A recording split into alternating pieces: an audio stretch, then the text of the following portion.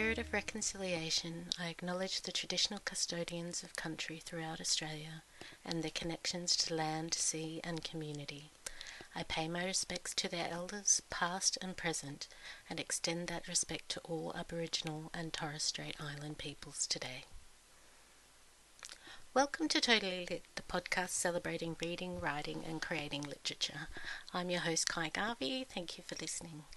I'm going to apologise, guys. I've had a cold for ages. It seems like the last 6 months. So I'm a little bit nasally and croaky today. So I hope you can forgive me. My wonderful guest this episode is the amazing Cecily Patterson. Cecily is the author of 9 MG and YA books for girls. She's also a prize-winning memoir author and has an award-listed biography. With co-author Penny Reeve, she makes up one half of Ella Shine, the pen name behind the junior reader series The Pet Sitters. 3 of Cecily's books are on the New South Wales Premier's Reading Challenge list. One was the winner of the Caleb Award, and another, Lola in the Middle, recently won the 2022 Forvability Award.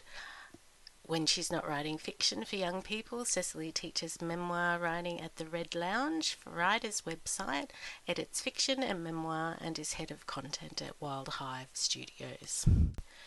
Cecily's book Lola in the Middle is the winner of the Forvability Book Awards for 2022.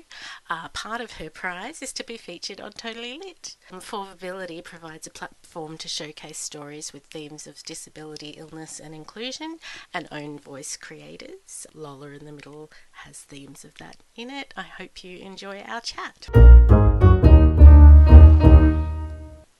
Welcome, Cecily. Thank you for joining us on Totally Lit. I'd like to start off by saying congratulations, because you were the Category 2 winner for the 2021 Forvability Book Awards with your entry of your book, Lola in the Middle.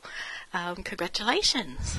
Yeah, thanks. It was a bit of a surprise. I didn't expect that, but it was very nice. And up against some worthy contenders, I thought.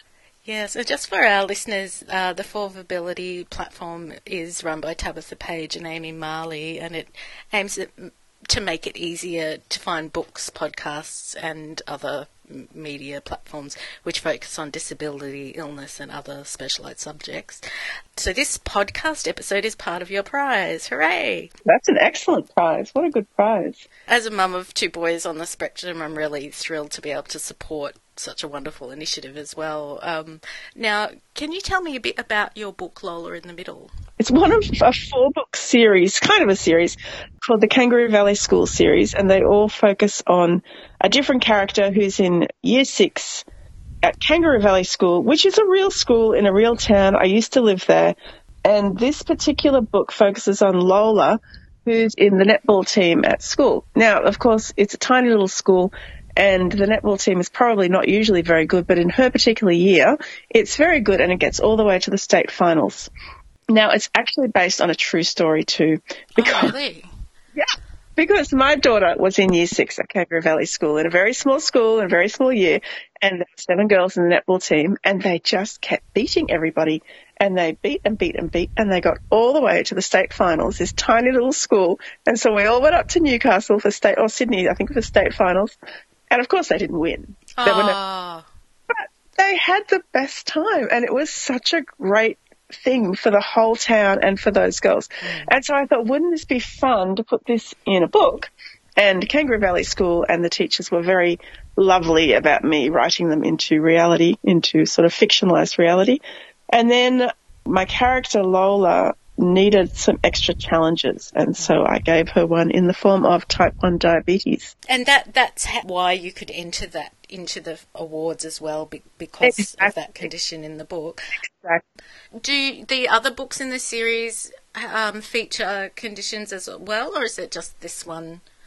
No, they don't, although each child has their own particular challenge, but this was the book in the series where I brought in something that was a chronic illness or chronic difficulty for that particular child. And I picked it because poor Lola, she was always in the middle between her friends, between her parents, and always the peacemaker, which I know is the story of a lot of kids and a lot of adults as well, really. And she needed something it almost had to be life and death so that she would look after herself and not just look after other people first. And I thought, well, what's the thing that a kid is going to have to really think about? No, I need to look after myself. And I had known a few people with type 1 diabetes. And in fact, the teacher in the book with type 1 diabetes, she's a real person, a friend of mine. And I thought, wow, if there's ever any time where you actually have to put yourself first, it is when, if you don't eat right or test your insulin or do all the things that you need to do, you could literally die. And I thought, well, okay, here we go. I think that it's important to raise these kind of conditions, especially in terms of encouraging empathy and inclusion. What sort of response have you had from the community since you've published Lola in the Middle? Lola in the Middle, I think it's been pretty well received. I haven't had too much feedback about it, but I have had feedback from parents whose children actually live with type 1 diabetes as well. And recently someone got in touch with me and said, you know, my son was diagnosed when he was 10 and we've been reading it together because we wanted to have a book with someone with this in it. And obviously that's exactly why Tabitha started the awards, I'd say, to bring these sort of books to visibility. But she said it was so lovely for the whole family to read the story together. And she said it felt like we had a friend in Lola. So that's lovely. Well, that really sort of made me go, oh, how sweet. But, you know, it's when you have something that is so difficult to deal with and fairly unusual and, you know, makes you seem like a bit of an outsider in some circles, it's really good to know that other people are out there. And when it's in a book, other people really are out there dealing with it. And do you want to tell me a bit about the rest of the series as well? Oh, sure. Well, the first one is called Smart Girls Don't Wear Mascara. And all of these stories, by the way, I should say, are based on either real people or real scenarios. And this one is based on, you know, a pretty tight little friendship of 3 that gets disrupted by a new person who comes in. And the question is, will the children be able to deal with the newcomer, or will they just batten down and block them out? And so that's a fairly typical friendship scenario. All of these 4 books are all based on real-life friendship scenarios for 11-year-old girls, basically. You know, the newcomer, the girl who wants to be popular in how not to be popular. Is she going to give up her soul and her ethics to be popular and do what those girls want her to do? Or is she, you know, going to be kind to the one who everybody else is not being kind to? So that's another issue. And then finally, so I had the series of 3, which included Lola, How Not to Be Popular, and Smart Girls. And then we got to the pandemic and we got to 2021 and we all thought, oh, yes, the pandemic's over. And then 2021 happened and we had another lockdown. And I thought, no, we need to write about the pandemic. So Ava got her own story and she's a little go-getter in Year 6. Always doing something, always going out, always having fun, not really too worried about anything. And the pandemic hits, she has to stay home, everything's cancelled. Grandpa was on a cruise ship where they had COVID on the ship. And the family nearly runs out of toilet paper. So, you know, all the fun things of lockdown and the frustrations, and they have puppies and that's fun. Her lesson is she learns some responsibility and to appreciate other people maybe that she hasn't appreciated in a different way before. And how has that book been received? So, well, because we're really not out of COVID really yet. It's funny. I wrote it, I guess, at the end of 2020. I think it must have been. And we all thought it was over. And then in 2021, of course, that second lockdown came, those big lockdowns. And I was planning a book launch and about a pandemic book. And then we were in the pandemic and I couldn't have a book launch. So, look, I think it's done all right. I think people have enjoyed it. My friend sent me a shelfie of it from a school library that she visited the other day, and it was sitting there next to one of the Treehouse books, I think. Oh, amazing. Which are pretty good, but I don't know. If you like puppies and you're interested in the pandemic, as much as anything, I actually wrote it as a record of the pandemic experience, at least in that first year. So I thought, it'd be fun for people to look back and go, oh, yeah, that was when they had that lockdown thing and no one could go out. It'll be a historical novel by then. That's right. It'll be a historical novel one day. That'll be fun. So I'm going to go back and just ask you a little bit about your writing career. What inspired you to become a writer? The first inspiration came, well, I was a reader since I was 3 and devoured books. Like I was the really boring kid who would go to someone's house for a play date but end up looking through their bookshelf and reading all the books that I hadn't read yet. So, like, books were life. And I won a writing prize at school when I was 8. And I beat out 10 and 11-year-olds. Oh, and thought, yeah, I was like, oh, there's something in this. And I always thought, right, I'm going to be a writer. That's it. And then, life goes on, but I always said, I'm going to be a writer. I'm going to be a writer. And I kind of got into a career of communications. But then it wasn't probably till I was late 30s that I thought, I finally feel like I know enough internally to write fiction. Like I know enough about people and how we operate. And I had my 4th child, and I thought, for someone who says she always wants to write fiction, now is a pretty decent age to start, so I better start. So I wrote my first novel called Invisible, and actually that follows a girl who has a hearing disability. So I guess I have written about people with disabilities or chronic illnesses for a fairly long time. That became a series of 3. You are quite prolific. I was looking at your website. There's so many books. It's great. Well, I've had a lot of time. I was a stay-at-home mum. I've got a son on the spectrum, and he really needed me at home for a lot of years. And so I had a lot of time, and I kind of just kept going. Yeah, and then I did another little series of 2 novels. So I've got 9 books for either middle grade or early young adult girls. And then I did a series recently, which is still ongoing, with a friend of mine, Penny Reeves. She's another writer for kids. And we wanted to do something really fun. We always tend towards the serious stuff. And we sat down one day and thought, well, we could write a series for 8-year-olds. That would be fun. And we tried to figure out what would 8-year-old girls like to read about. Best friends, pets, magic. So we combined those and came up with The Pet Sitters, which we published last year. And we're about to do a 5th book in the series. And they're just silliness. We giggled the whole time when we wrote them. So that's been fun. So those are my books, and I've got 2 non-fiction for adults as well. And, yeah. And you've also got the Red Lounge for writers to help other writers write. Do you want to tell me a bit about? Oh, well, that sort of grew out of I was doing a lot of editing while I was at home with my kids while they were at school, and editing a lot of memoirs and fiction as well, but particularly memoirs. I seem to get a lot of those jobs.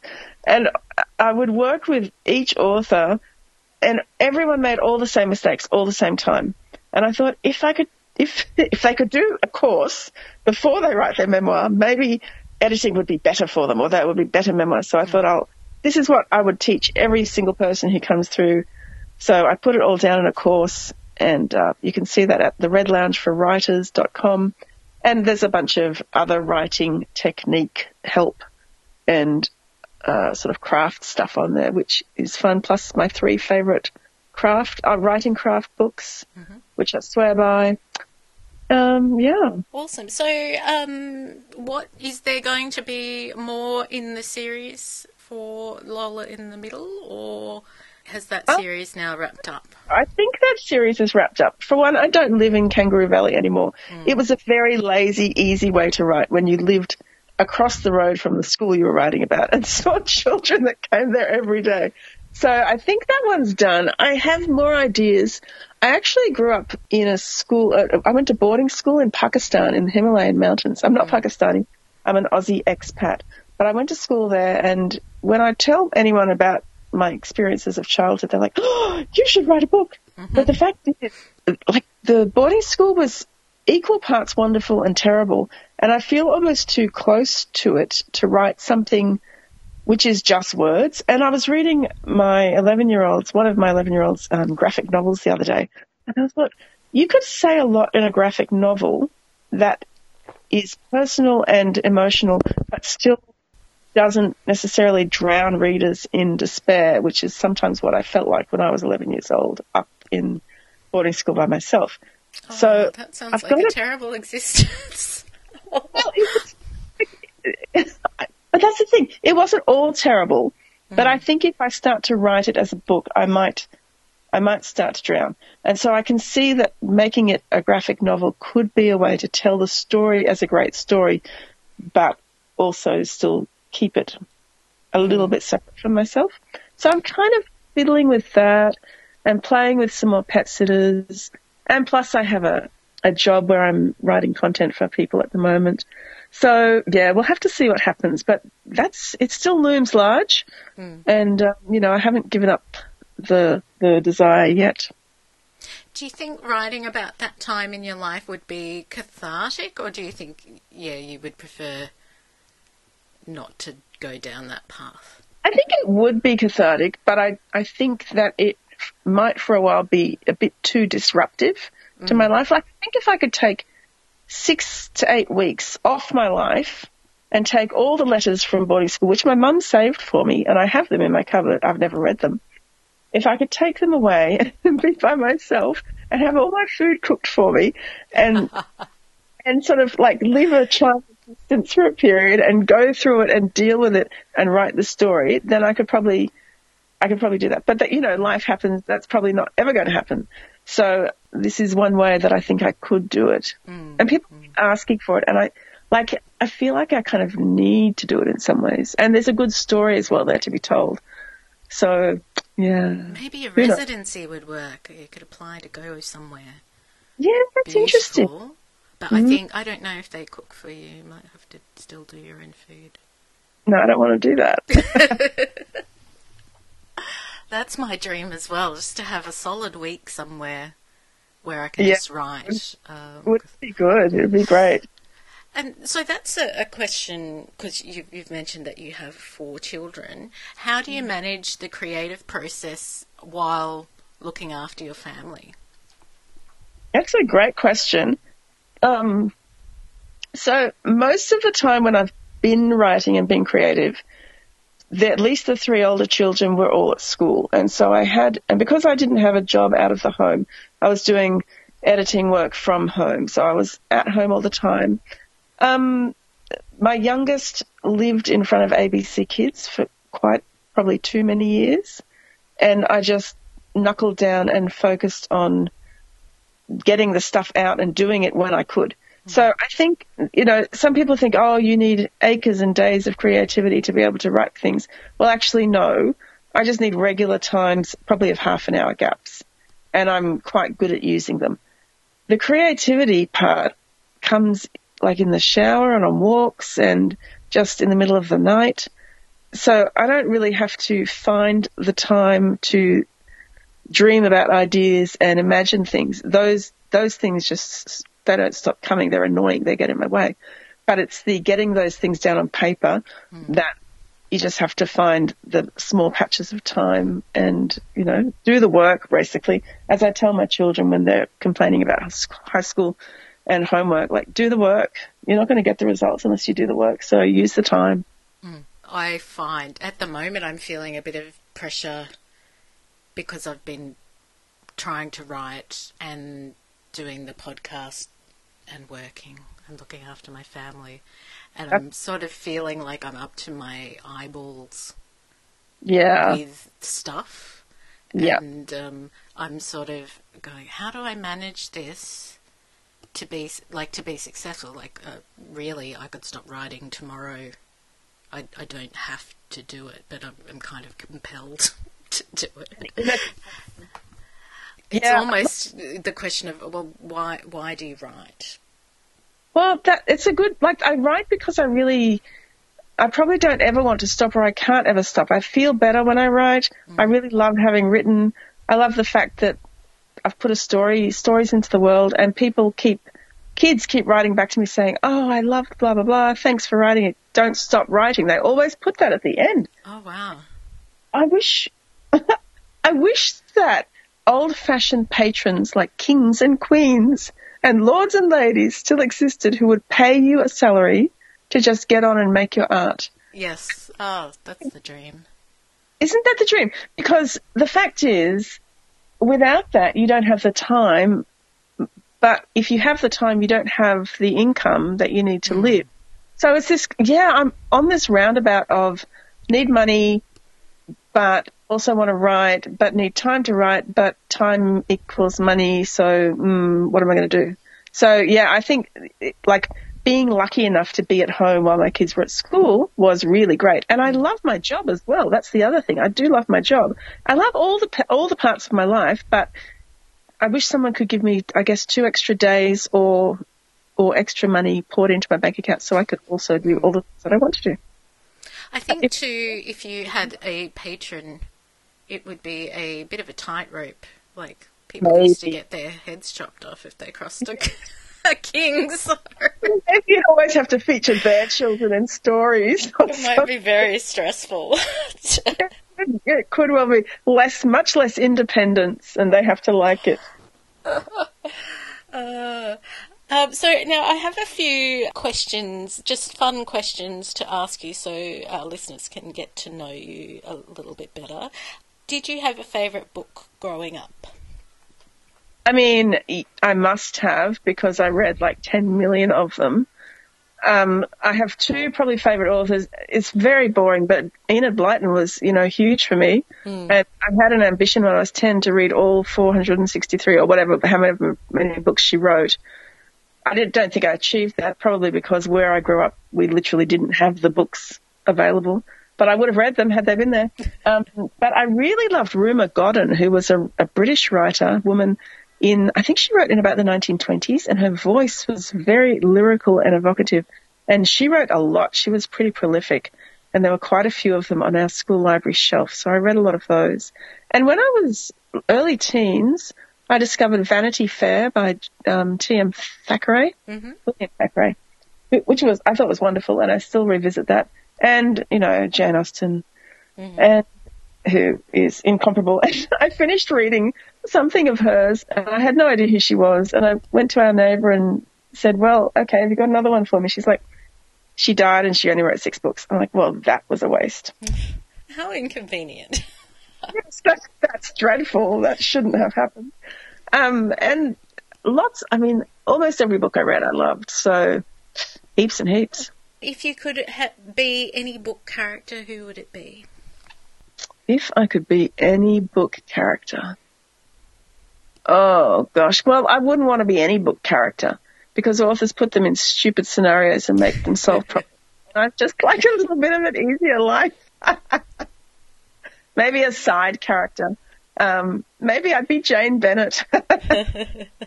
It's too much work to be a main character in a book. That's right. Too much work, too much extra hassle. And do you have a book that you're reading right now?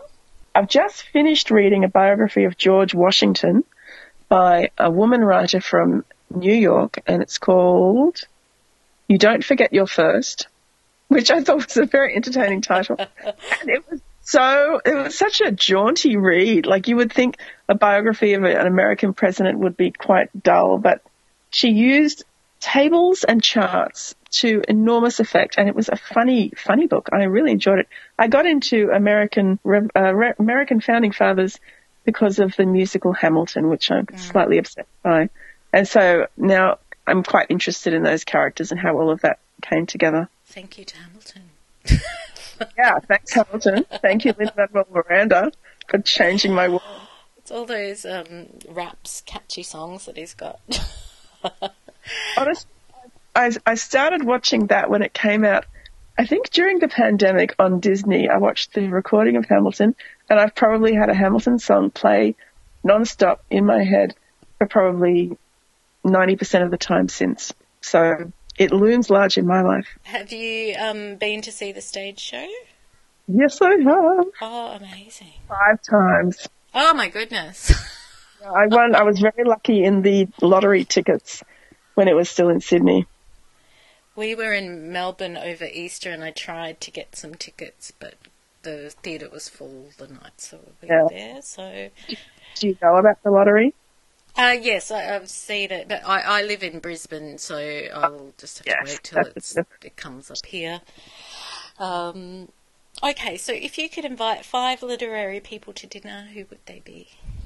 Oh, I don't know. I wouldn't invite anyone to dinner. I want them to invite me to dinner, because to invite people to dinner, you've got to cook for them. And clean as well. I'm not super interested in doing that. Maybe I would invite, let's see, I would like to invite Lee Child, who is the author of all the Reacher books, because I'd Because like you to, like reading those. I really like reading those. I think he's very clever, and I'd like to find out how on earth he thinks of those outlandish plots, because honestly, they just rollick from one disaster to another. And I just can't think of stuff like that. So I'd like to know, is there like a secret button in your brain you can press to get plots? All my stories are so character driven. What else? You know, he's not literary, but I would invite Lin-Manuel Miranda because I think he's amazing and he's... Well, you know, we can count. He wrote a play, Oh, well, screenplay. then So, we'll count. but he can count. He'll count. All right. Let's think. I've got to put some women in here. Well, Jane Austen, but she's dead. That's okay. She can I think haunt she's the dinner fun. party.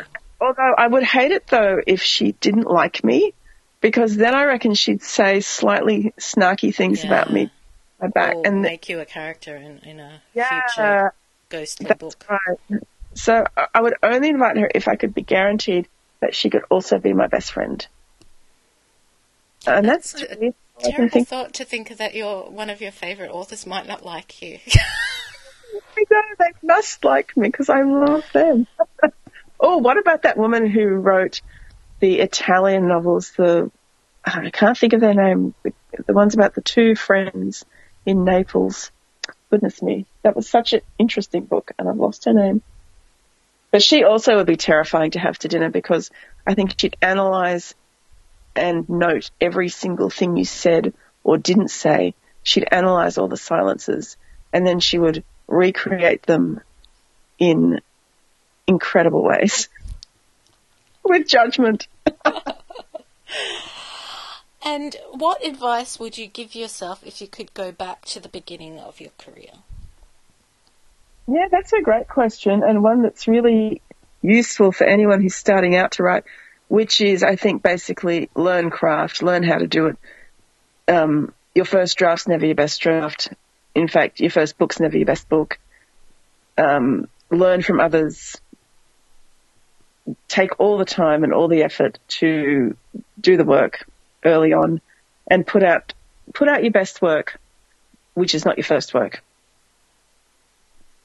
Drafting sounds like you need to do some drafting. Yeah, that's right. And have you got any projects coming up that you'd like to share with our listeners? Well, my friend Penny and I, who we write as Ella Shine, we have a new Pet Sitters book. It's the 5th Pet Sitters book. It's called Train Trouble. It's coming out in August, and it's for readers who are aged 5 to 8. It'll be in print and also an audiobook. And it's about Cassie and Lena, who are best friends, and their grumpy talking cat, Gus, and they go to pet sit some little mice at a train show. But Gus is a cat, is completely besotted with the mice. He loves them so much. And every time he gets slightly close to them and his whiskers brush them, poof, there's a little puff of marshmallow-coloured smoke and more mice appear, which is a problem for the girls because they're not allowed to have more than 2 mice on the train exhibition. And what are they going to do? Because Gus cannot be stopped and more mice keep appearing. But he's not eating the mice. No. We decided to have that. No, we decided a love story far more appropriate. That's very cute. To rescue all the mice that he's created. And which publisher is that through? It's a little micro publisher called Puddle Dog Press, but you can get them anywhere you get books. You can order them in. Fantastic. And they'll be on your website as well? Yep, sure will.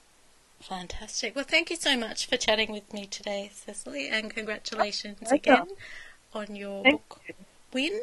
Yeah, thank you. Amazing. And also, I should say thank you to the Foreverability Awards and for putting the awards up and organising all the prizes. I think it's a great initiative, and I'm really honoured to have won. Writing stories for children can seem like a very simple task, but there is a skill involved in bringing memorable characters and their worlds to life. Anyone can write a picture book, but not everyone can write a picture book that becomes a child's favourite bedtime story. The best children's picture books fire up their imaginations, evoke emotion, and stay within their memories forever.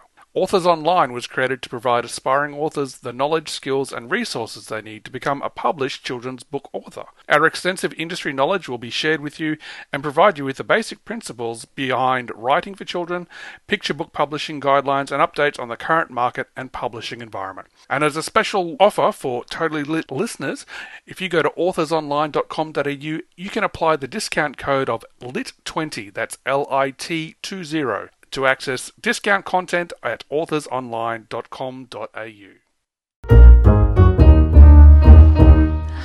And for those of you who are interested in the Forvability Awards and submitting your book for next year's competition, you can check out www.forvability.org.au for entry details and terms and conditions.